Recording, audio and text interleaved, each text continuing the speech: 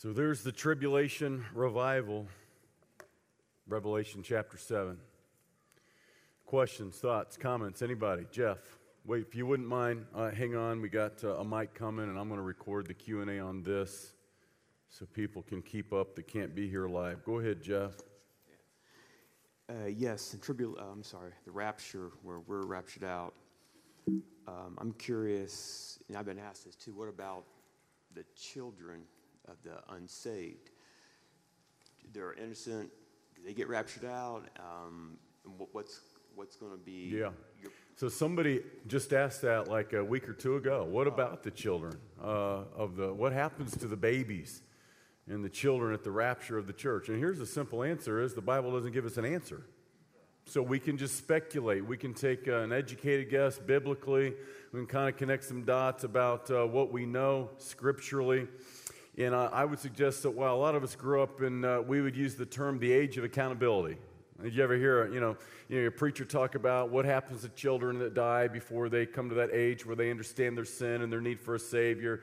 Well, that term age of accountability is not in the Scripture either.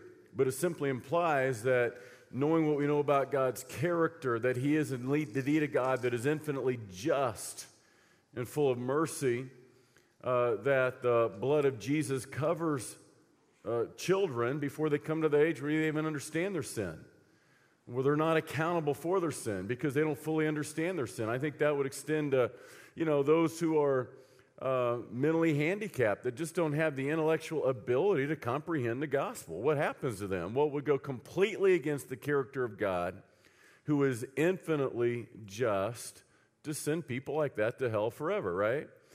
And so I think we can also say that would in some way extend, I think, personally, again, we don't know, but I would suggest that it extends to the rapture. And children, babies, who have had no opportunity to receive Jesus, don't understand their sin whatsoever, I think they're going to be raptured too. I do. But we can't say specifically because the Bible doesn't say. What we do know is what happens to babies when they die. All right, 1 Samuel chapter 12, David's baby died in infancy. The baby that he conceived with Bathsheba died at 7 days' age, which was very significant to the Jews because that Hebrew baby boy was circumcised on the 8th day. God took that baby on the 7th day. And what we know from 1 Samuel chapter 12 is David is lamenting the death of his child. He comforted himself by saying these words, "He shall not return to me, but I shall go to him." And so while the Bible doesn't say what happens to babies specifically, or certainly what happens to babies at the time of the rapture, we do have an example scripturally of David's baby that went to heaven before he had any capacity to come to any belief whatsoever. So I would suggest that's what happens at the rapture, which you can imagine the pandemonium with tens of thousands, hundreds of thousands of children disappearing instantly from homes all across the world. I mean, the cataclysm that will ensue from it. But that's the best we can do with some of this, honestly, when the Bible doesn't say. Accountability in your thinking, is that different for different people? Yeah, so is the age of accountability different for different people? I think that it absolutely is. Depending on a child and the home they've been brought up in and the parents that have taught them, when is that moment where all of a sudden God didn't just hold you accountable for knowing good and evil, right from wrong. A 2-year-old can learn right from wrong. All right, he knows that when mama says I shouldn't touch the vase, I'm doing wrong if I touch the vase. But that's a different knowledge altogether than the knowledge of sin. Your knowledge of sin has to do when you understand this isn't just behavior modification. Mom said I shouldn't touch the vase and I got my hand slapped. Knowledge of sin comes. The age of accountability is when you know you are accountable before a holy God, that you have sinned before God.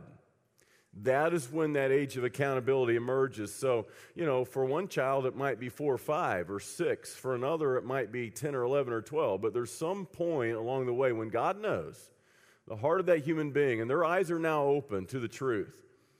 And though they know they are in need of redemption, they're willingly now in some way rejecting God's offer of salvation. And by the way, this discussion leads to all kinds of places. Well, what about the people, in those tribal areas, those remote areas of the world that never have heard the name of Jesus? And this is normally, what the skeptics and the antagonists of Christianity, people today don't argue against the existence of God because you can't prove God doesn't exist. So they argue today against the goodness of God or the justice of God. Well, that's not fair. That God would send people to hell that have never heard the name of Jesus. They've never heard the gospel. And guess what? Paul takes up that argument in Romans chapter 1. In Romans chapter 1, he says they are without excuse. You know why? Romans 1:20 says that God himself in the creation of the things that he has made has revealed the invisible attributes about himself, the things that they can't see. And the implication is this, that if they would simply respond to the limited amount of truth they have already, and God has put a limited amount of revelation in the heart of every human being already, a God consciousness, a God awareness, and then he's written more revelation in creation, if they would simply respond to the amount of revelation they have, no matter how limited, God would give them yet more revelation, and then yet more revelation. If they just say yes to that revelation until they had enough revelation to finally be saved. And that's why he says in Romans 1:20, everyone will be without excuse. Nobody will be able to stand before God someday and say, but God, I didn't know, I didn't have a chance. God's promising every person will have a chance. And we could take that discussion all kinds of places. There's a doctrine that I think is a distorted view of election that says elect babies go to heaven, non-elect babies go to hell. All right? That is the Westminster Confession. And there are godly people that love Jesus that really believe that. Like it's what I think is a hyper view of election and predestination. But they would argue, well, some babies do and some babies don't. And if you're one of the elect ones, you do. And if you're not one of the elect, then, well, it's too bad for you. And that's a theology that I don't personally believe, but that's how some Christians would answer that question, Jeff. And so, you betcha. Yeah, in the back, and then we'll come up here to Denise, okay?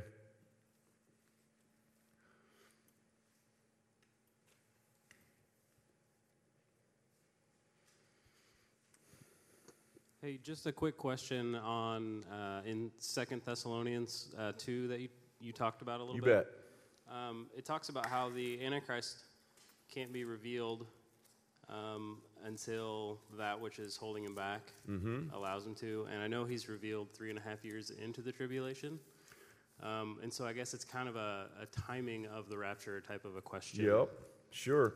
So I don't know that, I think he's revealed before the 3.5 years.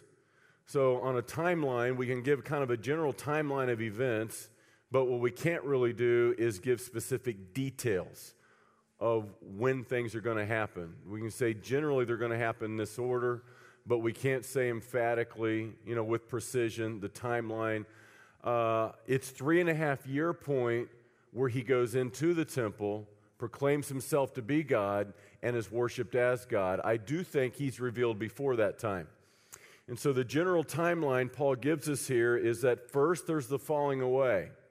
And as I said in the video, I'm convinced we're living at the time of the falling away. The great apostasy is upon us already. Now, we know we haven't seen nothing yet, because when we get to the tribulation religion of Revelation 17, John sees a church that he calls a harlot. Okay, the church is the virgin bride of Christ. What would a harlot church be? She has prostituted the truth, hasn't she? Understand, the tribulation religion is not a false religion. It's a church that indeed is a woman, but she's not a virgin. And she's a prostitute. She's prostituted paganism and false religion with true Christian doctrine. That's the end times religion, the church in the tribulation. And so already we're seeing the beginning of that, guys. We're already seeing that. As I said, 80% of American churches don't believe in biblical inerrancy. The Bible is not the final authority. So we're already entering into that time of apostasy, aren't we? So we're living in a time where that falling away is already happening. It's one thing to talk about, well, I'm a Baptist or a Presbyterian or I'm a Methodist or she's a Lutheran. Here's the deal, though. There was a time when every denomination fundamentally believed the same things as it pertained to the foundational doctrines of the historic Christian faith. Denominationalism really came over the secondary doctrines, not the fundamental doctrines. But now that's not true. The problem with the church in America is not simply that we disagree on the nuances of theology and the peripheral issues theologically, but all of a sudden there's a question now on the fundamental foundational doctrines like, gee, is this the Word of God or is it not? That's pretty foundational, isn't it? Like, is Jesus the only way or is he just maybe one of many ways? All right? So we're already living in that time of the falling away. So Paul says that's going to come first. And then what happens? The restrainer is removed. And currently the restrainer is here, restraining the spirit of Antichrist. The restrainer being the Holy Spirit. The Spirit of God lives within the people of God. But what happens when the church of God is removed? When the true church is removed, guess what else is removed too? The Spirit of God goes too. And all of a sudden, the restrainer that is currently restraining the spirit of Antichrist is all of a sudden removed. And here's the deal. As quickly as you may think our world today is in decay, you ain't seen nothing yet. Because if the people of God, filled with the Spirit of God, holding up the Word of God, were suddenly removed, we're talking about absolutely unrestrained evil. We're talking about an unrestrained moral decay. So with the rapture of the church, the restrainer is moved. And then what does it say? Then it says, then the son of perdition is revealed, this lawless one. Remember what John says in his epistle. You've heard the Antichrist is coming. He says, even now, many Antichrists have come. And so any Antichrist is anyone who's against Christ, who is speaking against the deity and the supremacy of the Lord Jesus Christ. Well, we already live with the spirit of Antichrist here, don't we? But there's coming a day, he says, a person, not merely the spirit, but the person himself will come. And we do know, according to Daniel 9:27, he will broker that peace treaty with Israel and her enemies, allowing them as a part of that peace treaty to rebuild the temple, which even now, if you go on the Holy Land tour, you will find Orthodox Jews in Israel who are even now praying at the Wailing Wall that God would one day send the Messiah and that they would be allowed to rebuild their temple. And we know that that's exactly what's going to happen because according to Daniel 9:27, midway through the week, he will cause the sacrifices to cease. What does that mean? He will ban the Jewish religious system. And all of a sudden, that's when the great tribulation ensues. It will be a Holocaust. Jesus said the world has never before seen or will ever see again. And that is when the abomination of desolation is, the great sign midway through, when the Antichrist goes into the temple, proclaims himself to be God, demands to be worshiped as God, and according to Revelation chapter 13, under penalty of death. And so that gives us kind of a general timeline, but will it happen a month after the rapture? Will it happen a year after the rapture? We don't know for sure, specifically details. I've told you before, I think the battle of Gog and Magog, Ezekiel 38, happens after the rapture, where Israel's enemies in an Arab-Russian coalition march on Israel. I think it happens after the rapture because the enemies of Israel won't currently march on Israel because they know the cavalry is coming. Now, if the U.S. is neutralized by the rapture, and it will be, the downfall of the U.S. as we know it will be the rapture. And all of a sudden, we are neutralized as a world superpower, militarily, economically, politically. Israel's enemies will then see their opportunity. That's the battle of Gog and Magog. And out of the mayhem that will come, as God miraculously delivers them, will emerge a world leader to bring peace in the Middle East, the perfect geopolitical scenario. Having been vacated by the U.S., that world superpower, somebody will step in where the U.S. once led. Does that make sense? And once again, guys, this is speculation. We can't say with absolute precision. We're just filling in some blanks here and connecting some dots. It's a great question. What else, somebody? Yeah. Hang on just a minute, George. Pat's on the way. I'm looking at the clock because we got a prayer and praise service starting in about 25 minutes. I want to be there for that. Yeah, George. On the people who don't accept Christ before he comes back, not being able to be saved, I've understood it, or at least read and understood it somewhat differently at times, as far as it would be very difficult to be, but those who endure till the end can be saved. Those who accept the mark will all be thrown in the lake of fire with him, and obviously it's going to be hard for those who are in that time not to believe the, false signs and all the things. But those who, reject that at that point, however many there would be, that don't accept the Antichrist, don't take the mark of the Antichrist, could still be saved at that point. Even as you were talking about, there is no excuse. God is shown to all men in the creation. Well, like I said, Tim LaHaye and other theologians have argued that anyone can be saved in the tribulation. But again, I just appeal to what Paul said in 2 Thessalonians 2. What did he say? He said, because they held the truth in unrighteousness, they will be sent strong delusion. They will be damned because they believe not the truth but held it in unrighteousness. So, George, I think the implication is that if you had the truth ahead of time but held it in unrighteousness, in other words, you rejected God's offer of salvation with your eyes wide open, you will be sent strong delusion.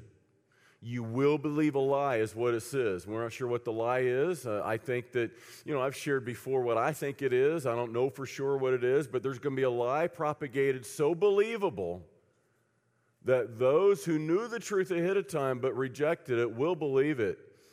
And they're not going to have opportunity. They can't be saved. They won't be saved. And that's, I think, what Paul is teaching, 2 Thessalonians chapter 2, which means the worldwide revival, quite frankly, it's going to be in places like Asia, where the gospel hasn't gone. It's going to be in places throughout the Middle East, in many cases where people have never really understood who Jesus is, if they've heard his name at all. Places like the U.S. of A., where the gospel's gone out for generation after generation after generation, where people, frankly, are inoculated against it. They've heard it so many times. Revival's not going to happen here. Revival's going to happen there. But I don't think it's happening here, which ought to cause all of us, quite frankly, to make sure, are we certain that we're walking in truth? Because I think the Scripture is really emphatic. It's really clear. And the tough truth is that not everyone will be saved. Here's the deal. Even now, guys, you don't get saved whenever you want to. Jesus said, no one comes to me except my Father in heaven draw them. I've already told you, I'm not by definition a Calvinist that believes we have no free will. Quite frankly, free will isn't free, that God's already chosen who will and who won't. If you're not one of the chosen, tough on you. I'm not that guy. There are godly people who believe that. I'm not trying to be divisive over some of these issues, but here's the point. The reality is the other end of the spectrum theologically, Arminianism, that is completely free will. I come when I want, I can leave when I want. That's not true either. There's God's part, and then there's our part. Nobody comes to Christ except the Spirit of God begin drawing them. And only once the Spirit of God is drawing them do you have the ability to come to Him. Because apart from the Spirit of God, you would never, ever, in your own free will, exclusively come to faith in the Son of God. And so here's the point. When the Spirit of God is drawing, you better make your move. Because there's no guarantee He's going to keep drawing. How many chances does God have to give one? Just one. Maybe God will give you more, but He doesn't have to. What else? Somebody else? Anybody? Got time for one more if you want. Yeah. And perhaps you covered this last Sunday or on on the recording. I didn't get a chance to see it, but Revelation 7, the first 3 verses, I was reading through it earlier and just was hoping maybe you could elaborate a little bit on kind of what's happening there, just with the angels and the 4 winds of the earth. Sure. Okay. Revelation 7. So, Matt, this was the video we did a week ago. It's still online. All of these will be online for a long, long time to come if you miss one. Revelation 7 and verse 1. Hang on. I was in Romans. It's the other R one. Okay. Revelation 7, verse 1. After these things, I saw 4 angels standing at the 4 corners of the earth, holding the 4 winds of the earth, that the wind should not blow on the earth, on the sea, or on any tree. Then I saw another angel ascending from the east, having the seal of the living God. And he cried with a loud voice to the 4 angels to whom it was granted to harm the earth and the sea, saying, do not harm the earth, the sea, or the trees, till we have sealed the servants of our God on their foreheads. So what is happening here in chapter 7 is a little parenthetical chapter. And the book of Revelation is written, I've told you, not linearly, but rather, I think, in layers. And so God is giving us greater depth and detail with each chapter. And so it really shouldn't be written chronologically or read chronologically. Chapter 7 is a parenthetical chapter where God is giving us a little parentheses to help us understand what is going on in the middle of this cataclysm, in the middle of this worldwide destruction. Here's chapter 7, parentheses. God is also bringing worldwide revival, and it's going to begin with 12,000 Jews from each of the 12 tribes. 144,000 Jews miraculously receive Jesus as their Messiah. It'll be the fulfillment of the Joel 2 prophecy, where he says, I will pour out my spirit on all flesh, and your young men will dream dreams, and your old men will have visions, and it's going to be miraculous conversions, according to Joel chapter 2, where all of a sudden 144,000 Jews wake up spiritually, their eyes are open, the veil is lifted, and they realize, my word, we've been praying for the Messiah to come, and he done did. We crucified him 2,000 years ago. Jesus is the fulfillment of those prophecies. And what happens in the first 3 verses here, God is describing how that goes down. God is about to open up these judgments upon the world, and he says to the angels, before you do that, I want you to seal 144,000 of those that I've called by my name. Now, just like today, as a child of God, you have the seal of the Spirit of God already. Remember, Satan is a counterfeiter of all that God is and all that God does. God has a mark, so guess what? Revelation 13, Satan has a mark. He marks his own already, according to Ephesians 1:13, Ephesians 4:30, grieve not the Spirit of God, whereby you are sealed unto the day of redemption. The implication of that seal was an ancient king's signet ring. He had a seal with which he would seal official letters and state documents. He's the only one that had the seal. It was his mark. And what Paul is teaching there is that as a child of God, he's already sealed you with his mark. You got a mark on your life. It can't be seen in the physical realm. I'm convinced it's a real mark that can be seen in the spiritual realm. You've been sealed with the Holy Spirit of God, right? So what happens here in Revelation 7, God once again, look, I've got 144,000 Jews. I want you to seal them. They're mine. That one is mine. I'm putting my mark on that one. He's mine. Because later, what happens? There's going to be a judgment from the bottomless pit. And these demonic-like beings are going to go forth tormenting the nations. And they are going to give the power. They have the power to torment but not kill. And guess what? They cannot touch, they cannot torment those that have the seal of God upon their foreheads. So God is in the first 3 verses of Revelation 7 sealing those 144,000.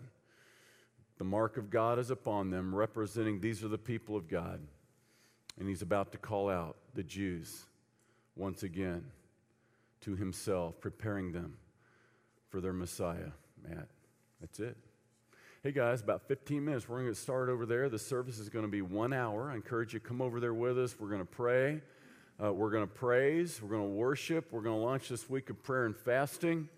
And so I love you all very much. I'm so thankful for you. I'll see you back here next week for the well. And hopefully I'll see you over there here in just a few minutes. God bless y'all. Next week is Easter. Next week is Easter. So don't come here at 4:30. I will not be here. You can come if you want, but I won't, okay? Thank you, Mark. Still in your hands, this is my confidence.